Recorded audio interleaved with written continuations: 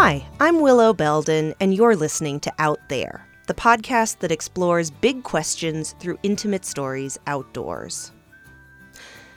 On this episode, we have a story about choice. Having the ability to choose can be something of a privilege. For some people, the choices they're able to make are limited by factors like income, or family responsibilities, or health. But what if having limited choices could actually be a good thing? Today's story comes from a woman named Fran Tarauskas. Fran hosts a podcast called Seize Your Adventure, which is about living the adventure lifestyle with epilepsy. For Fran, having an epilepsy diagnosis did not stop her from taking on a thru hike by herself. But it did mean accepting that her options were more limited. I'll let her take it from here. I didn't choose to hike the Camino.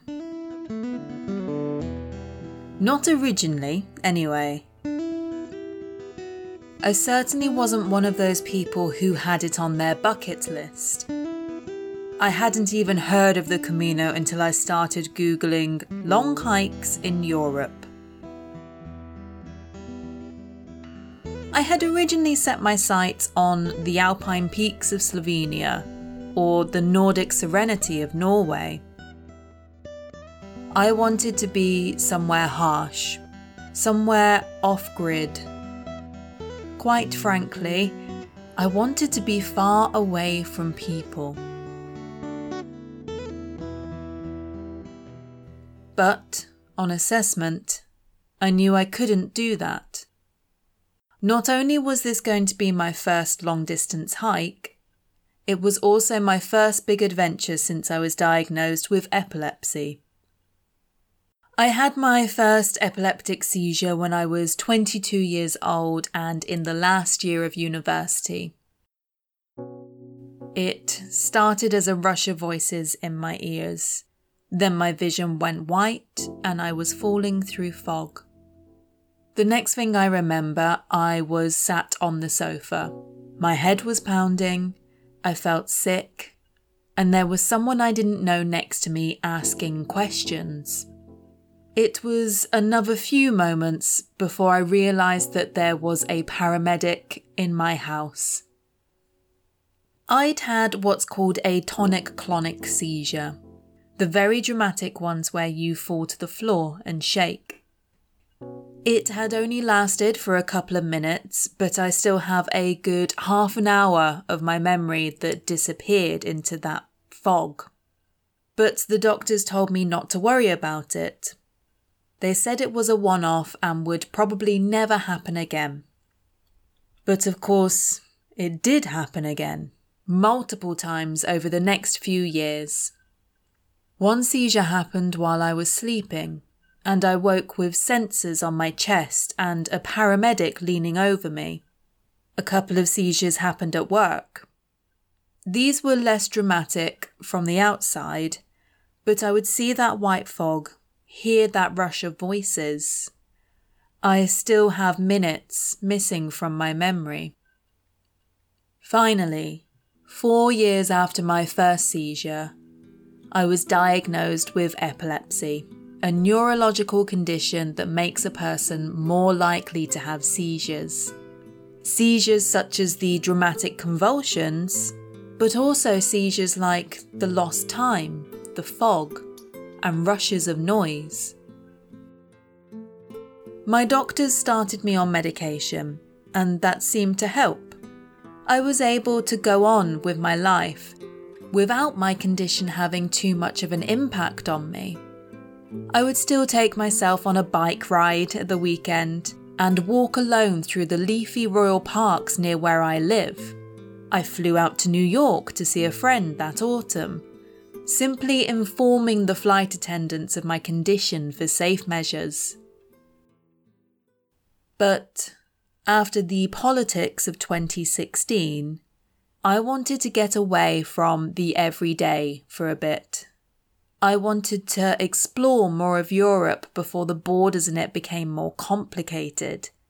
and it had been such a long time since I'd been hiking that I decided to do it on foot. My research, if you can call it that, began by adding pictures of long-distance hiking trails to a Pinterest board. I stumbled across the turquoise rivers of the Socha Valley in the Slovenian Alps. I pinned the alpine huts in Italy, the fjords that split Norway, and the yellow arrows and scallop shells marking the famous Caminos across Spain. I didn't base my choices on any practicalities initially. It was just a daydream of destinations. Soon enough, I was talking about my hike as if it would happen. And although he didn't want to join me, my boyfriend was an accepting sounding board for my ideas. But when I first talked to my parents about the trails I was considering, they were clearly worried. They didn't like the idea of me being high up in the mountains, away from home, hospitals, and help. I was frustrated with them at first. I hadn't had a seizure for more than a year by that point, and I felt like they were being overprotective. I trusted my medication and thought that they should trust me. But the more I planned, the more the realities of hiking alone with epilepsy set in. I would have to ask my neurologist for extra medication to last the whole trip, and I had to think about how easily I could get to a pharmacy or doctor if I somehow lost any. Could I limit the risk of a seizure by taking rest days when I felt tired? Would I have phone signal for emergencies? And if I needed real help, would I be understood if I only spoke English? All these extra considerations suddenly felt limiting. The normal risks from solo travel were amplified by having a condition. A part of me wanted to be selfish and take myself far away from all civilization anyway, regardless of all the risks. But I had to admit that I didn't really want to be that reckless. And when I mentioned the Camino to my parents, even though I hadn't heard of it, my mum recognised it. The Camino, or the Camino de Santiago to give it its full name, is actually not a single hiking route, but a number of ancient pilgrim paths in Europe. What makes a trail a Camino is that all Caminos lead to Santiago de Compostela in northern Spain. The legend goes that St. James, one of the earliest Christian apostles, was buried there after being executed for heresy in Jerusalem. Caminos have been popular for religious pilgrims since the 9th century, but today, some of the routes are popular as secular long-distance hikes as well. Whilst neither me nor my family connect to the religious aspects, the familiarity and popularity of such a route clearly made my mum feel better about me going away.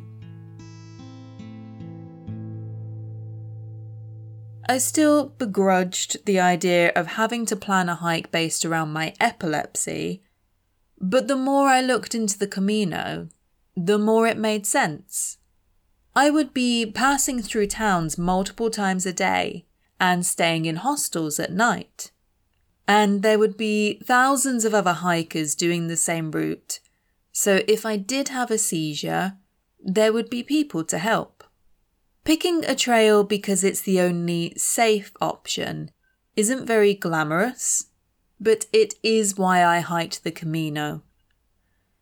As my departure date drew closer, I kept trying to convince myself that the Camino was what I wanted. I reminded myself that it was one of the few long-distance trails where you don't have to camp. It is difficult to admit in the outdoor community, but I don't actually like camping. What's more, the Camino route I had picked, called the Norte, would take me through seaside towns as well as remote mountains on the northern coast of Spain, which meant I would get to see more of the people and culture of the country I was visiting. And I liked that idea. Convincing myself of the merits of this path that seemed like my only option, wasn't altogether successful.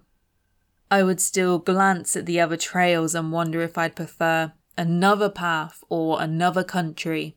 But once I'd made up my mind, it meant it was going to happen, and I was able to get excited about it. I was going to walk the Camino. The final few weeks of planning, it was as if the path laid itself out for me. By the time I arrived in San Sebastian on the northern coast of Spain, there was no thought of being anywhere else.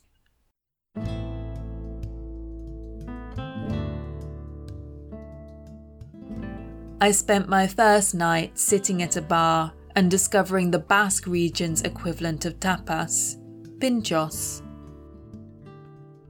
The selection of finger foods and delicacies was laid out on the bar in a manner that allowed me to order with ease. With very poor Spanish and none of the regional Basque dialect to help me, I pointed at whatever caught my eye, muttered, "Por favor?" and let the sounds of Spain swirl around me.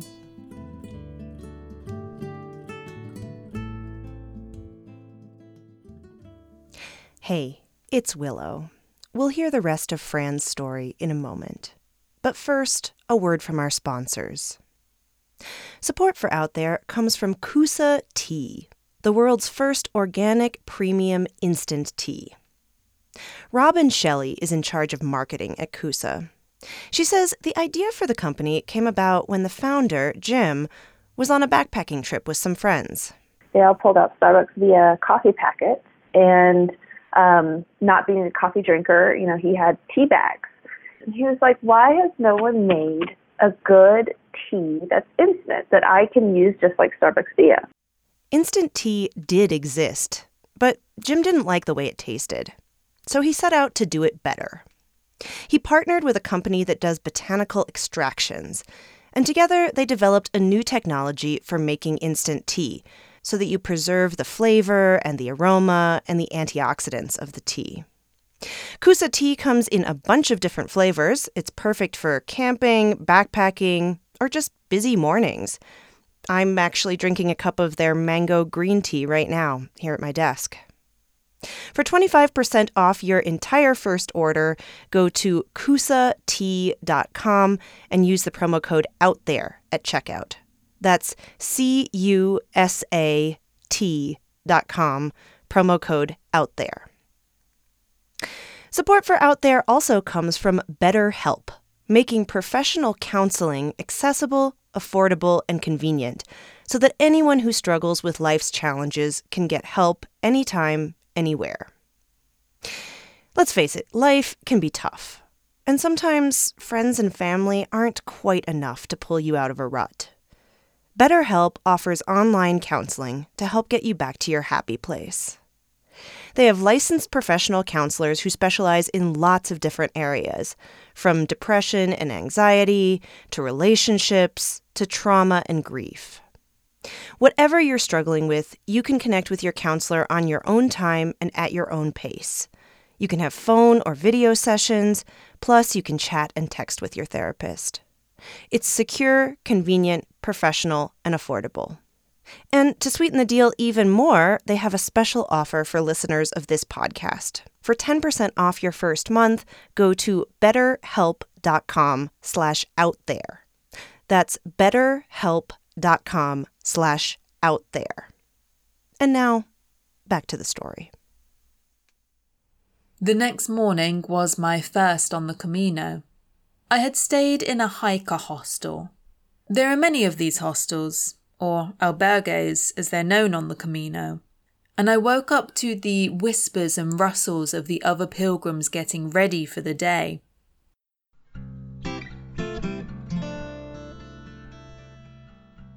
A sunrise start was one of the unspoken rules on the Camino.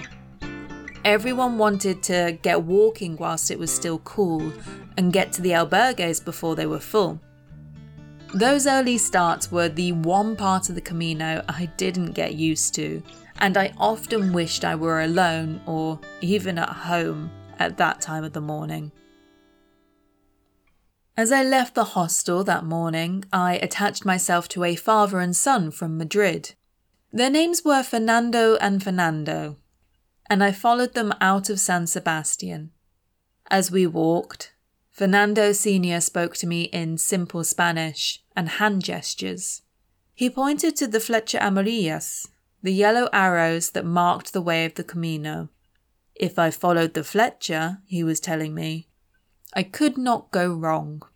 We made a game of seeing who would spot the next arrow first, and soon enough I would be able to pick them out from any background.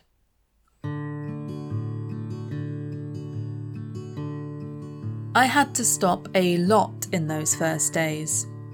I sat down in the middle of the path more than once when the soles of my feet throbbed with the pressure they were under.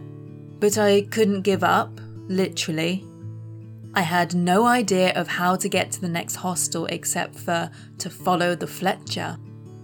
And each time I reached the next hostel, I had nowhere to be except back on the trail. So I always kept walking. Most of the time, I could rest on a bench in the small villages I walked through. The locals were familiar with pilgrims. Many of them had been one. I would gratefully accept the gifts and bits of trail magic they offered. I remember the juicy peach on the second day, eating it down to the pip as the man who gave it to me mimed a warning about the mud I would find in Galicia.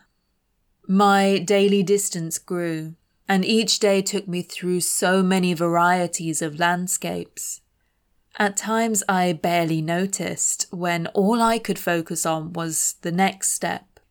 I gained blisters on the tops of my big toes, a bit of a unique place to get them.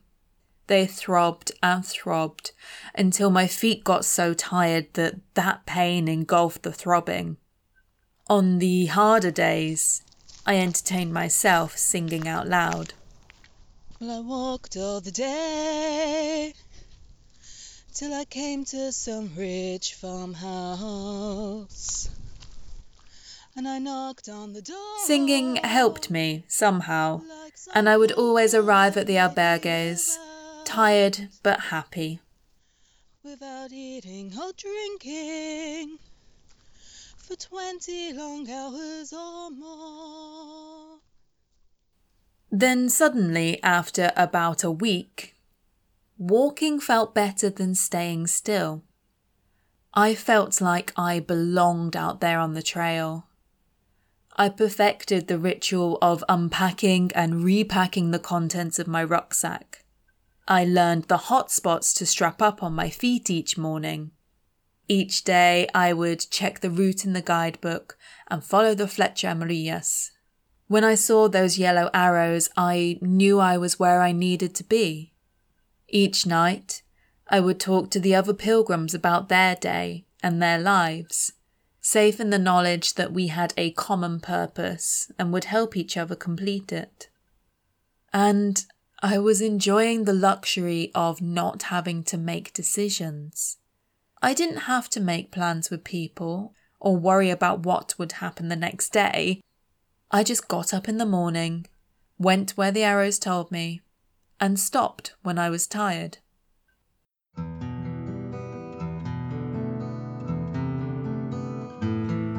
But then, after more than a month of walking, there were no more arrows, no more destination. I had reached Santiago, the end of the trail. There is a note in the guidebook I carried that said, pilgrims who finish the Camino find themselves drawn to stay in the city for a while, returning often to the main square in front of the cathedral. This was certainly true for me, but I wasn't reveling in my victory like I thought I would. I stayed in Santiago because I had nowhere else to be. After constantly being on the move for weeks, I felt suddenly very still. There was an inertia from reaching my destination that was unnerving. I half-heartedly followed another trail for a few days, and then I booked my flight home.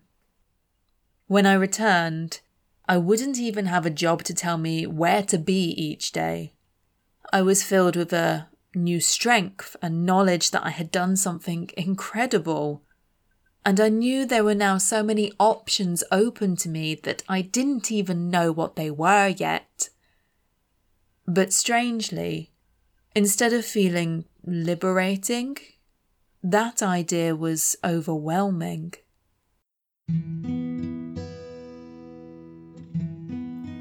On my first night home, my boyfriend and I eased ourselves back into each other's company. Silences that were awkward on the phone seemed comfortable with him there. We enjoyed having the time to speak about all manner of unimportant things. But the next morning, I felt out of sync. I woke up long before him. I was obviously still on pilgrim time. But that morning, I didn't have anywhere to be. I had a bed for the night, and I didn't have to walk to get to it. After my boyfriend left for work, I decided to start by getting dressed. And I realised that for the first time in nearly 2 months, I had to choose what to wear. I was no longer limited to 2 tops and 2 bottoms, all of it dirty. When I opened my wardrobe, there were t-shirts, both long-sleeved and short-sleeved, as well as shirts and jumpers. I had trousers, shorts, skirts, dresses. I tried on some things, and they were all a slight misfit, falling a bit bigger on me than when I had left. The walking had changed me physically. I spent several minutes of that first morning home dressing myself, undressing, and trying on shoes like Cinderella's sisters, but I couldn't decide what to wear. In the end, I just put on my dirty hiking shorts and walking boots, and a fresh t-shirt to make me feel a bit more acceptable. And I set off on the 3-mile walk through the suburbs and into town.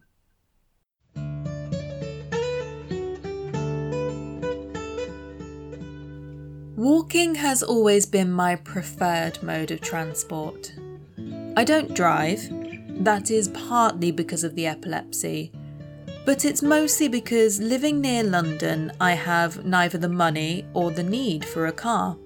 So I've often found myself walking when others wouldn't.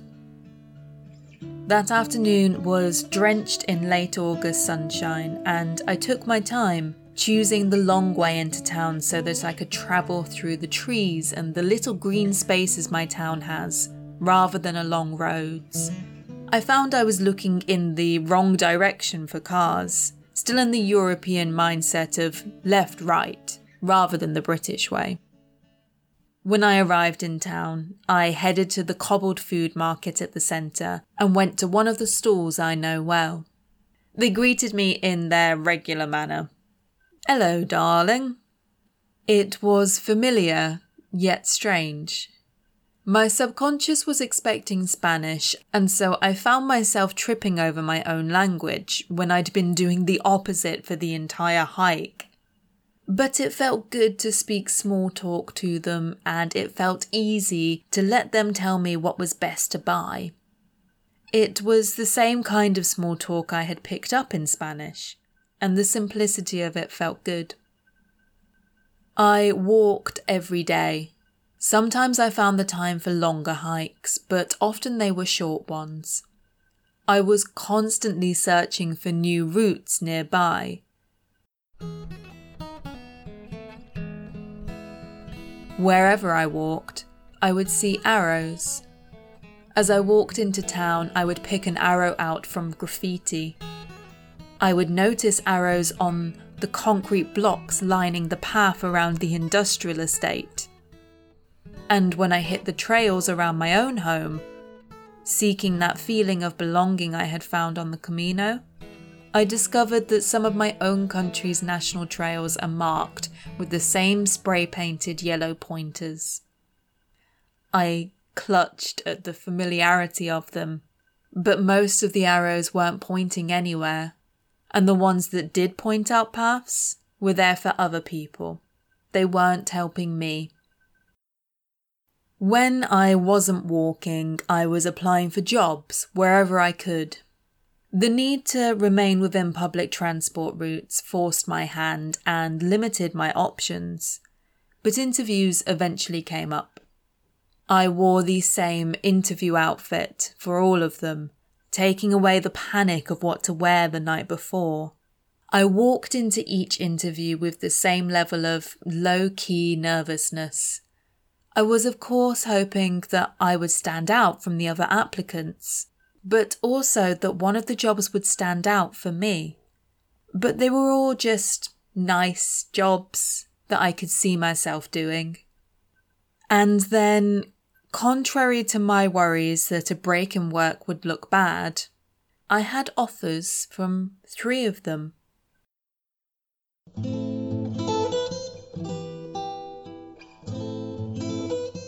I had to choose which one to take. Having too many job offers is a good problem to have, I know this. But I was secretly upset that I hadn't failed at least one of the interviews. I was afraid of making a choice because what if I made the wrong one? I wished for a clear Camino arrow to point me down the right way. But of course there weren't any. This was everyday life. And in everyday life, you have to make decisions.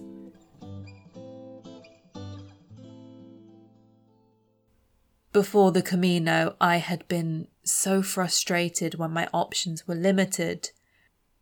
But now I was realizing that sometimes I'm happier when there's only one clear path. Sometimes a world of possibilities is just too much.